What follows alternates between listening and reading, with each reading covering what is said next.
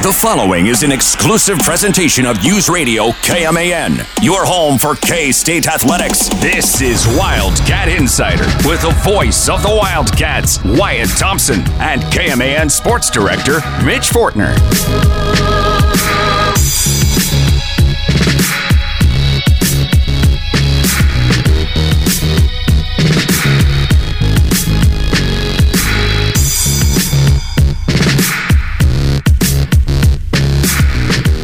Well, here we are again. It's Wildcat Insider, Mitch Fortner, the voice of the Wildcats, Hall of Fame voice Wyatt Thompson. Travion Berkland is with us wearing a Thriller Mike Jack hoodie this week. He's got a lot of those Michael Jackson hoodies. I'm not surprised. We were talking last week about Janet Jackson coming to Kansas City in May, and he's going to go all out for that show. Remind us, Travion, about what it's going to take to meet her. It's going to take 1,200 big ones. And he's going to do it? Going to try, anyways. Are you really? Yes. A big fan of the Jackson family. When you told us, right, you've been to Gary, Indiana a couple times. And Yep, been to Gary a couple times. Been to various Jackson-related sites throughout the U.S., so... I got Troy and I a couple of tickets. I was like, why not? Let's go see Janet Jackson. Why not? I'm sure it's a good show.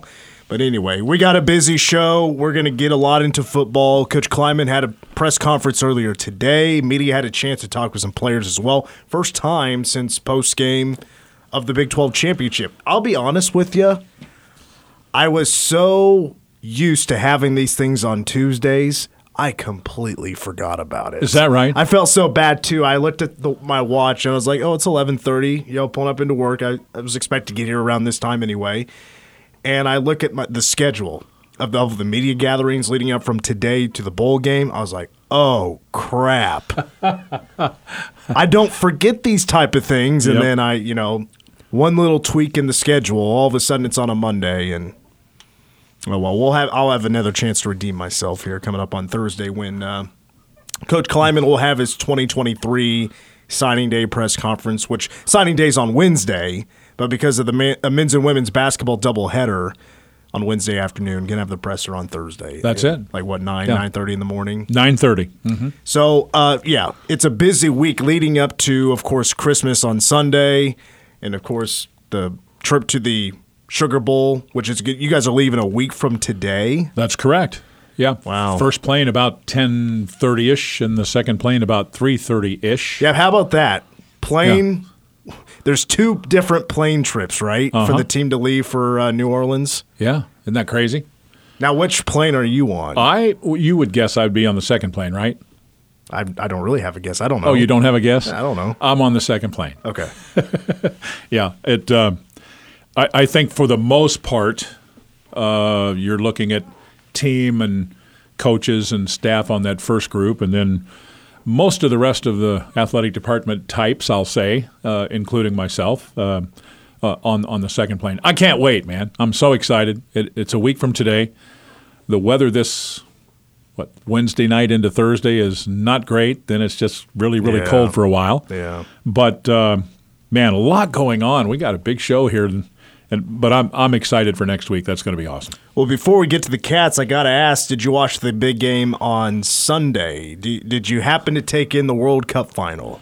You know what? I am not the world's biggest soccer guy, and I think you know that. I've admitted that. I work with some that are huge. I'm told it was one of the greatest games of all time. But truthfully, I didn't. I went in and did a lot of work because I knew Kleiman's stuff was today, and I had another session with him, and just kind of the way my day laid out, including this show, I went in and worked a lot on some basketball stuff because we turn right around and play Wednesday. Mm-hmm. And then about the time I got home, I watched about an hour of Alabama LSU, and then NFL football started. So I didn't see 2 seconds of the World Cup. Oh, Wyatt. Not 2 seconds. It was truly one of the greatest sporting events to ever take place. Really? At least from the sporting events that I've ever seen with my own two eyes, in person or on TV. Yeah. It was a miraculous game. Sounded like it. And the dramatic, I mean, it was about as dramatic as it could possibly be. It wasn't as dramatic in the shootout as Argentina was able to put it away, but I thought it was really cool watching Martin Gramatica, who, is from Argentina. Yes. And he and his boys watching it at home in the celebration that took place. His sons were wearing some Lionel Messi jerseys. And the celebration it's on Twitter. If you follow Martin Gramatica, it was really fun. I'll have to check it out. I have not seen that. Martin's such a neat guy. I don't know. I've met his sons, I think, but and I don't profess to know Martin well, but I've met him a couple of different times. He's a really, really fun guy to be around. I'm sure he was thrilled. No question. Well, there is one son that just happens to kick and play some high school football, and yep. Also, I believe he's a soccer player as well, and has quite the leg on him. Oh yeah, passed down from generation to generation, I suppose. But we'll get to a lot of football here in the next couple of hours. Also, I want to also take some time in the show. This is actually going to be our last Wildcat Insider for the year 2022. The next one would be the day after Christmas and taking the day off, and then it's a travel day that next Monday for myself, so just not available to do it. So it's our last of 2022. I want to kind of go over our favorite moments of K-State athletics in 2022.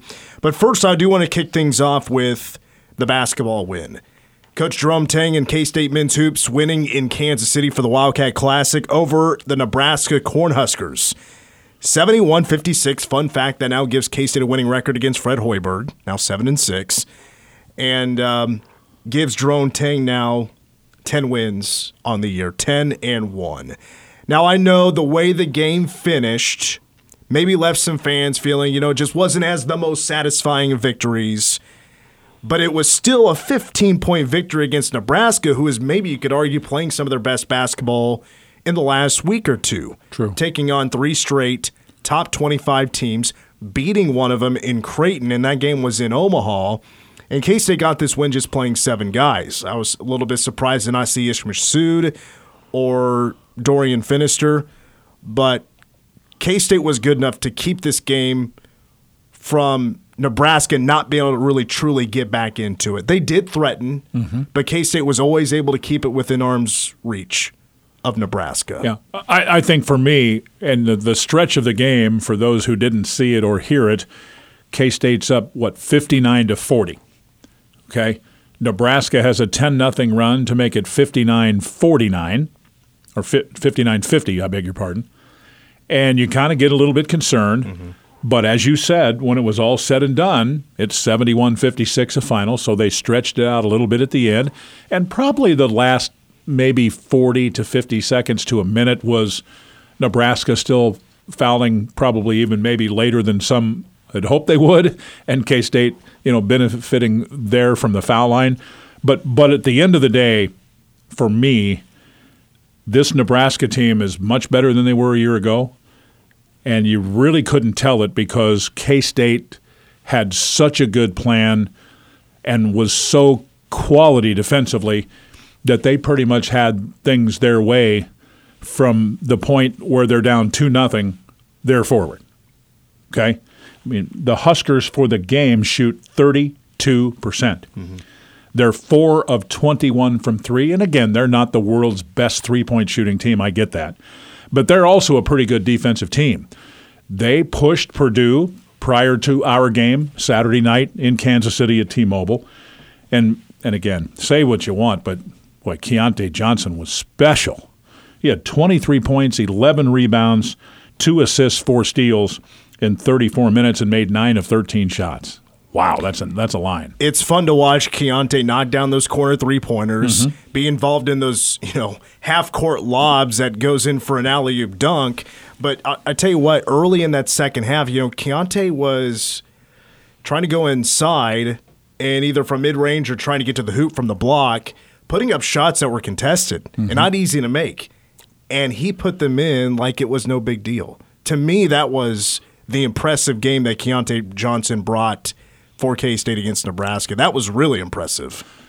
Well, he's so strong with the ball in his hands, okay? He's a very, very fine shooter. We were talking off air a moment ago. The guy's shooting 51.5% from 3.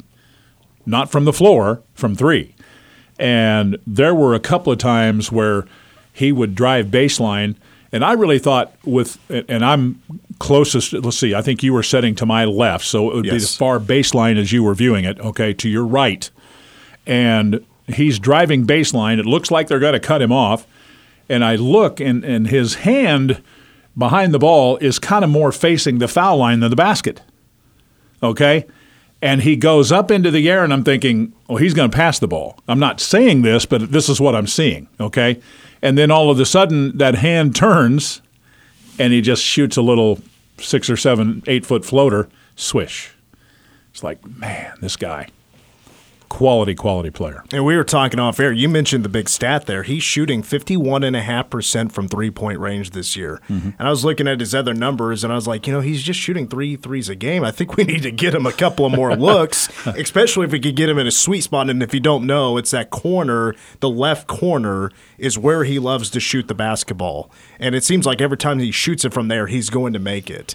And if he can get the ball to him there, and if he's open, he just needs a glimmer, just a sliver of time to get that ball off, and he's going to feel comfortable shooting it. I think the most impressive thing for me is just his strength in his hands, and how many times in 11 games have we seen him underneath the bucket with the ball and go up between two defenders and somehow score the ball, whether it's just straight up to the goal and lay it in, whether it's banking it off the glass.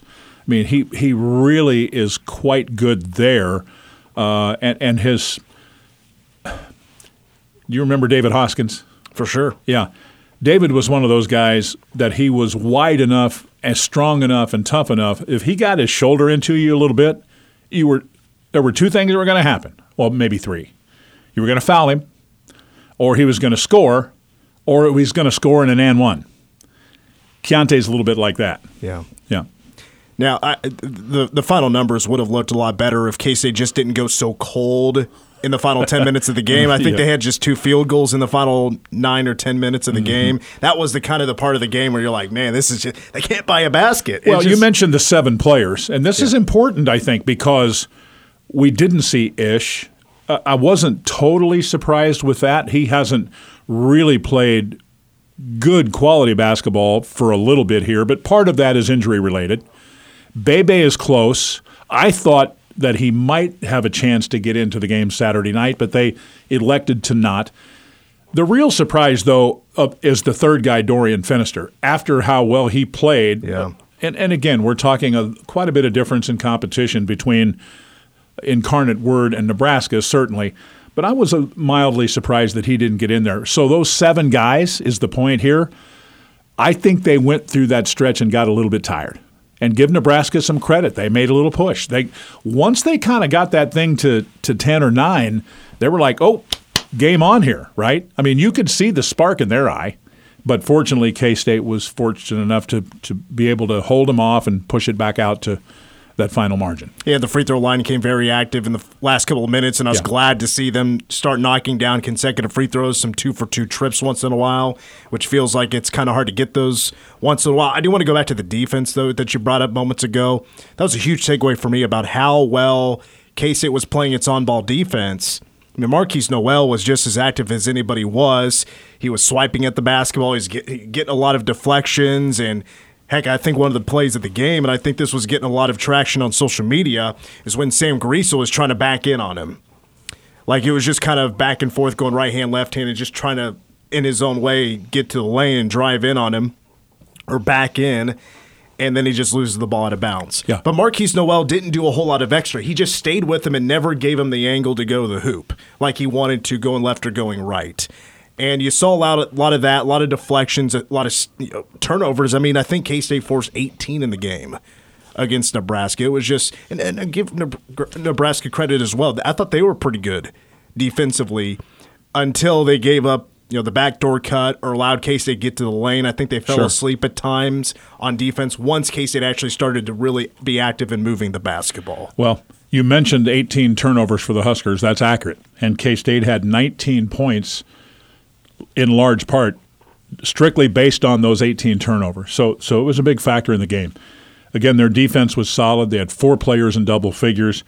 And again, really, I mean, they basically played just those 7 guys, and really the only thing that I would say that surprised me a little bit about this game was the fact that if Wilhelm Breidenbach doesn't play that as well as he did in the first half for Nebraska, this could have been a 25-point game. Nebraska, I thought, was super lucky with their scoring early because I swear to you, 8 of their first 10 points was on a lucky bounce on rebounds, and they were able to go back up with it. Yeah.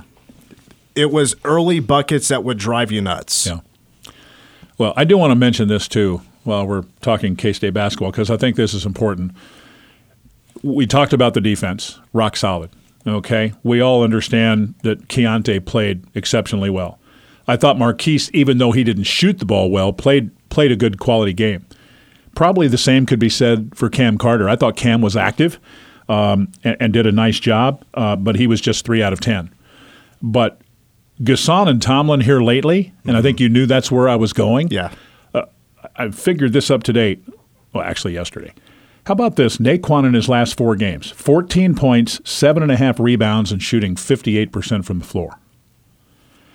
Gasson, who had only 3 points in the game, but with 8 rebounds in his last 3, 12.7 points, 5 rebounds, and shooting 15 of 18 from the floor. Those guys have really made K-State better, kind of just being more consistent, understanding their roles a little bit better, especially on the offensive end. I think they're both quality defenders. I really do. They got Derek Walker into foul trouble early. That was the key. Big time. Yeah. And also, David Gasson, yes, his defense was, I thought, was spectacular. Yeah. Other than maybe one drive by Walker. Other than that, Gasson was winning that battle. He was. And Walker got frustrated, too. That helped. Yes. The second foul really put him behind the 8 ball because he is kind of the guy that everything kind of feeds through him for Nebraska offensively. And then I know that Nebraska was very unhappy with the foul for his 3rd early in the second half. But I've been told by a couple of people that saw the video, it looked like he was the guy that initiated the contact with the shoulder. And anyway, the call went against Nebraska, and then he set for, 5-6 minutes or so. And for the most part at that point, that margin was fairly wide, and Nebraska got within 9, but that was as close as they got. No, I'm glad you brought up David Gasson and Naquan Tomlin. Hey, I don't know if you saw this stat, but shout out to KSU_fan for doing all this work about K-State. They're finishing with a dunk like 13% of the time, which is a very high number. Like their numbers when it just comes to dunking is off the charts right now, and they're always putting on a show. And Naquan Tomlin, I know he loves to dunk it because he's always emphatic. He's got a great-looking dunk. He does. He really does. He's so long. He brings it up high, and, oh, God, it's so good. Yeah, when he really wants to throw it down, he's every bit as good as most, that's for sure. And by the way, today's his birthday, so happy birthday, Quan. Happy birthday, Naquan Tomlin. Is this 21? Is he a junior? I think that's right. He's a junior. So day. I'm guessing check. 21. I didn't look that up, but we could double check during the break. There you go. And one more thing. I mentioned free throws. At the end of the game, K-State was knocking him down 68.4%. Listen, I've been hard on him about the rebounding lately, but you know what? That's an improvement. That's better than the last 5 games. So you know what? Listen. Big 12 play, it's here before you know it. Free throw shots are going to be gigantic when we get into those games. It's got to improve, and I think we saw a little bit better on Saturday against Nebraska. Plus, also, the crowd was awesome. Yeah, it got so loud being down there at the floor of the T-Mobile Center. Over 13,000 people are there. The Nebraska fans were trying to be loud. It was like a true road game for them. They were going to – it was going to be a gigantic crowd pop whenever they made a bucket. It was going to be the biggest bucket in the world whenever they scored against K-State. That's how they reacted. K-State fans were awesome. That was a great showing. They were. It was a great showing, and hats off to them. They've been great all year, from football into basketball season here. And I think, if I'm being perfectly honest, I think Coach Tang was blown away by the crowd in Kansas City and exactly what you said, how much they were into it and how much they appreciated a pretty good defensive effort in the ball game. I thought it was a good call that he wabashed. That was really cool, wasn't it? Yeah. Well, yeah. I was hoping somebody would join him. I mean, somebody's supposed to go the opposite way, and I don't think he cares. I don't think he cares. When the mood hits him, he's good. Don't you think? I don't know. I think some guys should be running afterwards. For nobody joining him to do the walk, I think that was a great opportunity for the whole team to line up and walk. Anyway. But it was still a fantastic moment. Sure was. All right, let's take a timeout. When we come back, let's get to K-State football. Coach Kleiman spoke to the media earlier today. What is the status for Adrian Martinez heading into the bowl game? We'll find out next. Mitch Fortner with Wyatt Thompson, Travion Berkland here as well. It is our final Wildcat Insider for the year 2022. Coming up in hour number 2, we are busy with hearing from Deuce Vaughn, who surprised us on the Friday show after doing a event here in town, and he got put on the phone on the spot and got to congratulate him about being a consensus All-American for the second year in a row. Also going to go over some favorite moments in 2022 for K-State athletics. Bama and K-State not expecting any opt-outs for the Sugar Bowl. We'll get into that at 5:10. But let's hear some highlights from Chris Kleiman's press conference earlier today. I'll let him actually tell you himself not expecting opt-outs for the bowl game. I think everybody that will be eligible to play will play. I did see that Alabama had the same thing, which I'm excited for the fan base, both teams, and the fans in general, that the best players want to play and play with their teammates and stuff. And one last time, I think that's a good sign for college football in general when you have a game of this magnitude with two really good teams, two really good programs, so much respect for Coach Saban and what he's done, not at Alabama, but what he's done for college football in general. Yeah, no surprises to me at least that K-State won't have anybody opt out. I think we've been kind of looking at the 3 with Deuce Vaughn, Cooper Beebe, and Felix Anudike-Uzomah, but we didn't see anybody opt out of the Texas Bowl last year. So this is a bigger game, bigger opponent. No surprises, at least to me, that everybody's going to play. Yeah, I think it would be safe to say that the players that came to the presser today and followed Coach Kleiman, it's pretty obvious that they are excited about this opportunity. Respecting Alabama, certainly. Knowing what they are and how good they are, absolutely. But they're pumped up to have that kind of an opportunity, and should be. Now, this was great questions. I think it was by Fitz asking about Adrian Martinez. To be quite honest with you, I think for some maybe he's a little easy to forget because Will Howard has really taken over that job and Adrian's been hurt. But it was great to get this status about Adrian Martinez, who hasn't played since the Texas game, and he's now back at practice. He practiced yesterday, which was good, and it was a normal practice. He took reps. Will took reps with the 1s, and then he and Jake took reps with the 2s, and we eased him into it yesterday. We'll probably give him a few more reps. I think he came out of it okay yesterday. So we'll probably give him a few more reps these next 3 days and push him a little bit more. But Coach Kleiman did confirm who the starting quarterback would be, of course. Will's going to start. Will's the guy in the bowl game. But I'd love to have Adrian get an opportunity to play in this bowl game. And if he's healthy, that's the plan, is trying to get him some snaps in there. But I want to make sure that he's healthy first. And we need to probably get through these next 3 days. And then he's going to get a few days off before we reconvene in New Orleans. Let me tell you this. I'm as interested as anybody to find out coming up on December 31st on how exactly they figure out how to get Adrian into the game. Sure. Because, first thing is that comes to mind is, this isn't going to be a blowout.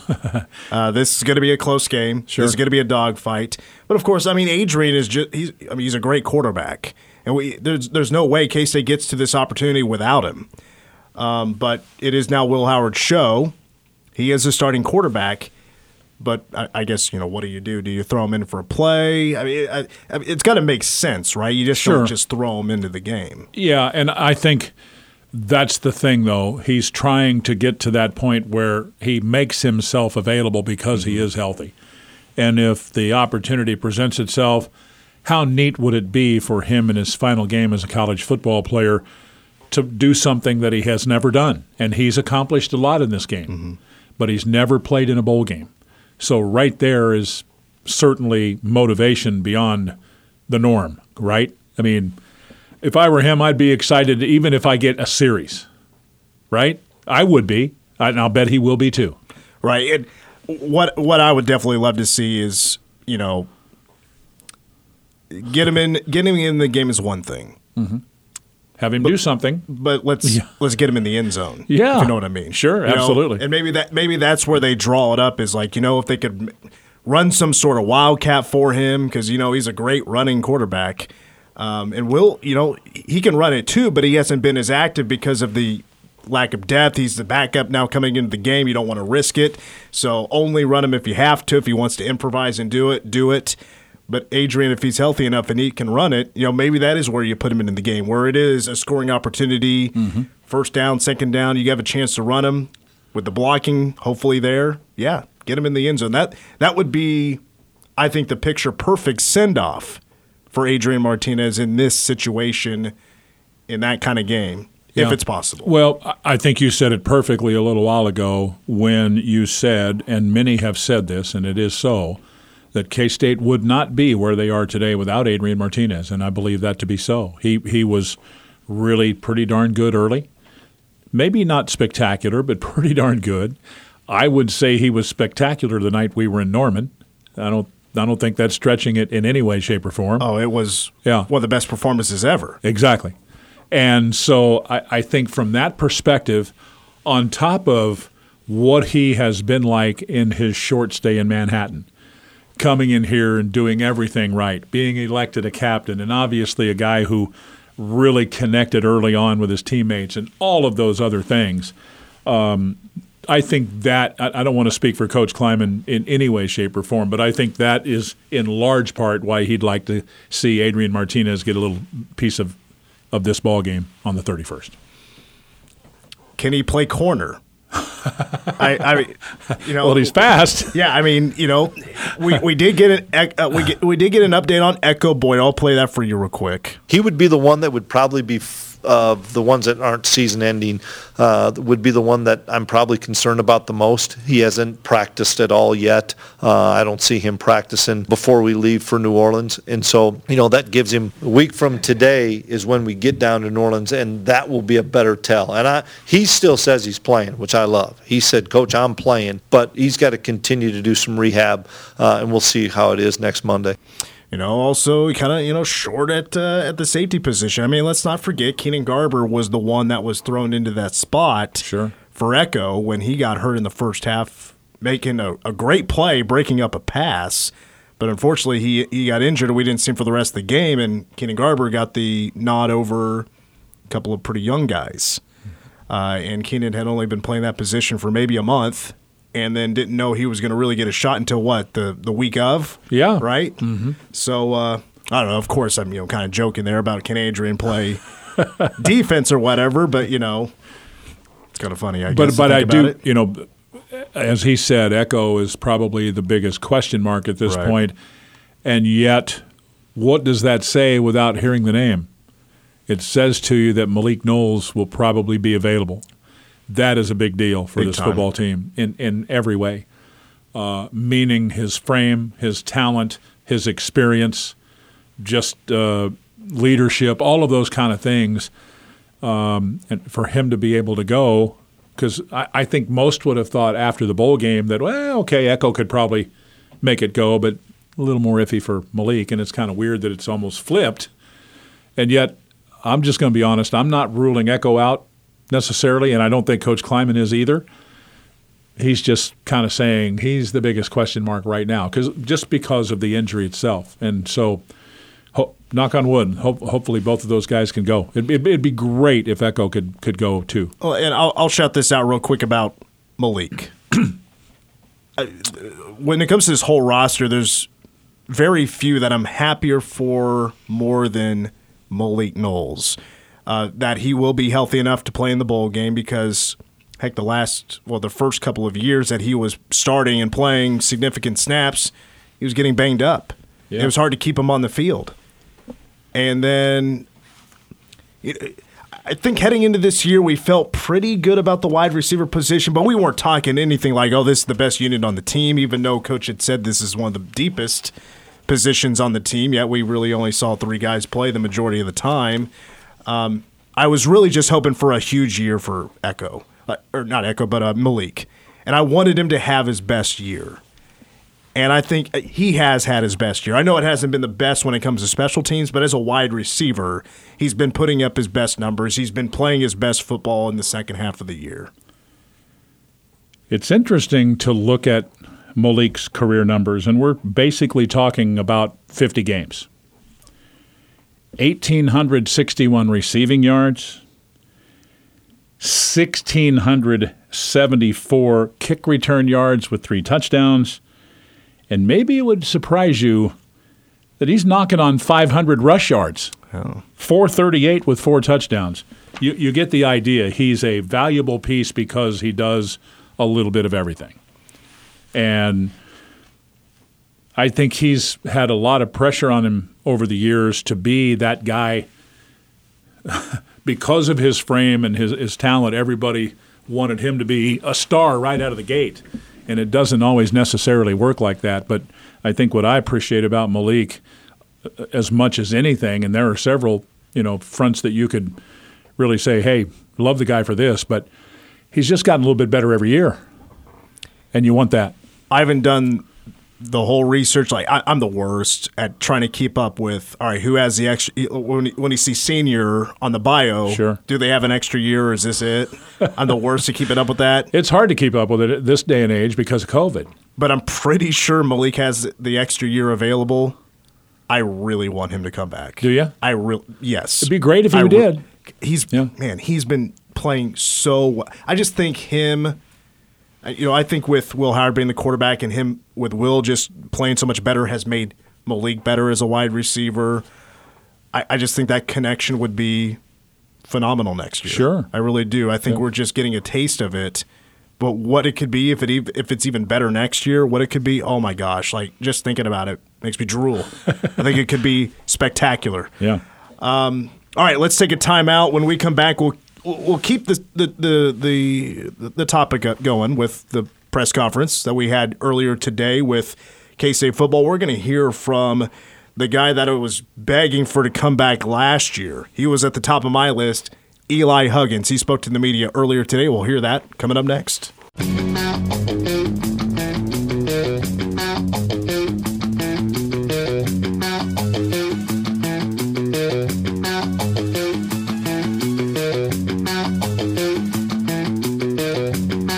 It's Wildcat Insider on K-Man. Mitch Fortner, Wyatt Thompson, Travion Birkland.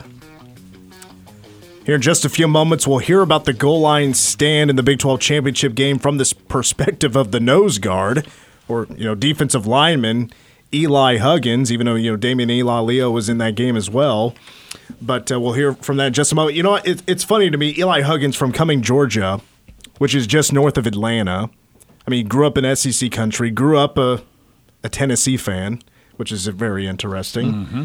It's got to be I'm sure he speaks about it here in just a moment, but it's going to be super interesting and fascinating from his perspective to get to play against Alabama after being at K-State for 5 years, getting to play against the Alabama Crimson Tide in your final game collegiately. But like I said before the break, last year, when there were a number of guys that came back for that extra year, like Daniel Green is another example, Cade Warner came back for that extra year. There were a number of guys that's like, if we could just get some of them back, this could be a very special year. And I think most of them, pretty much for the most part, came back.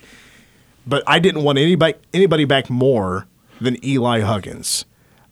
First of all, just the defensive line in general, I thought, with him back, that's going to be the best group of guys on the team. That is going to be the most star-studded badasses that K-State could find in a certain unit.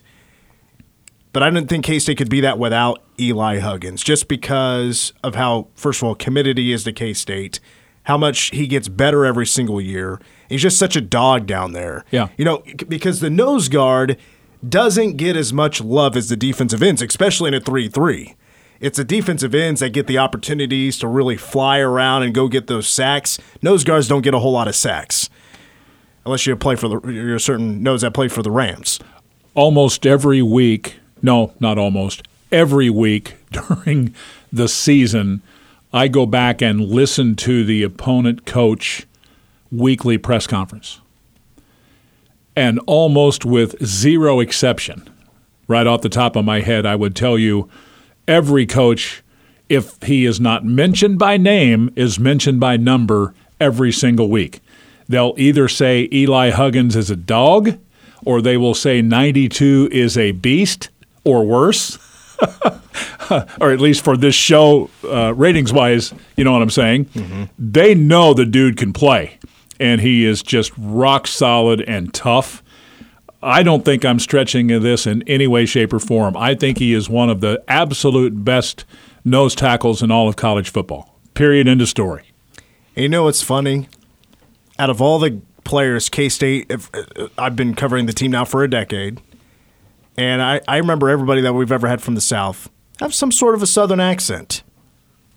I don't think I've ever heard an accent from Eli Huggins. Yeah, Eli kind of fits in here, doesn't he? I mean, I just really appreciate him as a person first.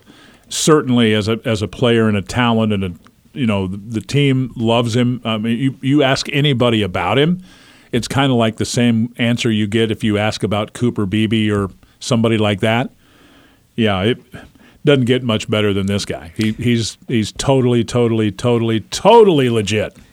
Well, we haven't had an opportunity to play a lot of Eli Huggins just one-on-one with the media this year, but I wanted to give him this time now. He spoke to the media earlier today. I'll let you hear for yourself. Does he have an accent or not? Here's Eli Huggins with the media earlier today. What were your goals coming into the season? Well, the ultimate goal was the Big 12 championship. So everything, I mean, I had other goals that were kind of secondary to that, but winning the Big 12 championship kind of made me not care about all those other goals. You know, it kind of erased everything else. That was the number one goal. What have you learned most about yourself this season? Man, just being I've been in a different role this year than ever. I've been kind of the grandpa. I'm the oldest guy around. Gotten to be a captain. You know, I've always kind of been a quiet guy and not spoken up too much. Maybe led through my action, but not with my voice. So I think this year's really kind of forced me in a good way just to become a better leader, be more vocal, and just kind of take command and take charge. You take us through that goal line stand. Man, that was something special, something I'll never forget. What's crazy is I didn't really do my job on that play. So how I swiped across that tackle coming down, I really should stay in there. Just something didn't feel right. Something didn't feel right to me. So I made the decision to cross it. Daniel took his legs, and I was there to kind of catch him. And I don't think you could draw it up a better way. Just between me, him, and Ty, three guys who could have left and chose to come back just because how much they love this place and getting to kind of be the guys to end the game and win the game. I mean, it's just, I don't think you could write it any better. I mean, it's just special. How special is it to play against, obviously, as Coach Clement said, the gold standard of college football, and knowing Bryce Young's playing and Will Anderson, just how cool is that to be on this big national stage like that? Yeah, I mean, I think it's an awesome opportunity to test ourselves and test this program. I mean, they have been the gold standard for the last 10 or 15 years. I mean, they've dominated college football. I'm glad they're going to be at full strength. I think it's just an awesome opportunity to see where we're at as a program. I know we're super excited about it. How quickly did you come back down to earth after the Big 12 championship? Well, we had a week off from football activities for the week after, so we had some fun that week. So I don't know. We definitely celebrated a little bit, and the guys earned it, in my opinion. I think everyone had every right to enjoy it for a second. But we're back to work now. All season long, the mindset's kind of been next game. Forget about the past. So that's what we're doing right now, moving on to the future. How much progress did Brennan Mott make this season? I think he has got to be, in my opinion, the most improved player on the defense. I mean, he has played outstanding, in my opinion. Going into the year, you didn't really know, was he going to get a ton of reps, was he not? I think he's been super impressive. I mean, he's played great, super dependable player, consistent player. I couldn't be happier for him. You know, you grew up in SEC country. Is this extra special to get an SEC team in your last college football game? No, yeah, it's cool. Grew up in Georgia. Grew up a Tennessee fan. My mom and sisters, everyone. I have a sister now goes to Georgia. So I've kind of been around it my whole life. So it is really cool to kind of get to go out and play against the top dog in the SEC for a long time. So yeah, it's very cool. How happy are they that you're taking on Alabama? Oh yeah, they're excited. They're definitely excited. It's going to be a cool moment. What have you seen out of their offensive line, just in film you've seen so far? I mean, they're just an impressive group overall. I mean, they've got a player, just a dog in every position on the field. I mean, they don't really have any gaps or holes. There's a really good unit, play together really well, big group. So yeah, it's going to be a good matchup. Coach Kleiman made the statement earlier today about, somebody asked about like what stands out about Alabama, what makes them different than other Big 12, Big 12 teams you see every year. Of course, top to bottom, Alabama, pretty good. Not too bad. But he went to the lines. Yeah. The offensive and defensive lines, and that's where it really starts with Alabama and how just good they are every year, just stacked. You see it at every position, height, width, athleticism, toughness. It sticks out. Hour 2 will kick off. Wyatt and I, we will discuss Alabama not expecting any opt-outs for the Sugar Bowl. We'll also hear from #MyBoy, Deuce Vaughn. Your local news is around the corner.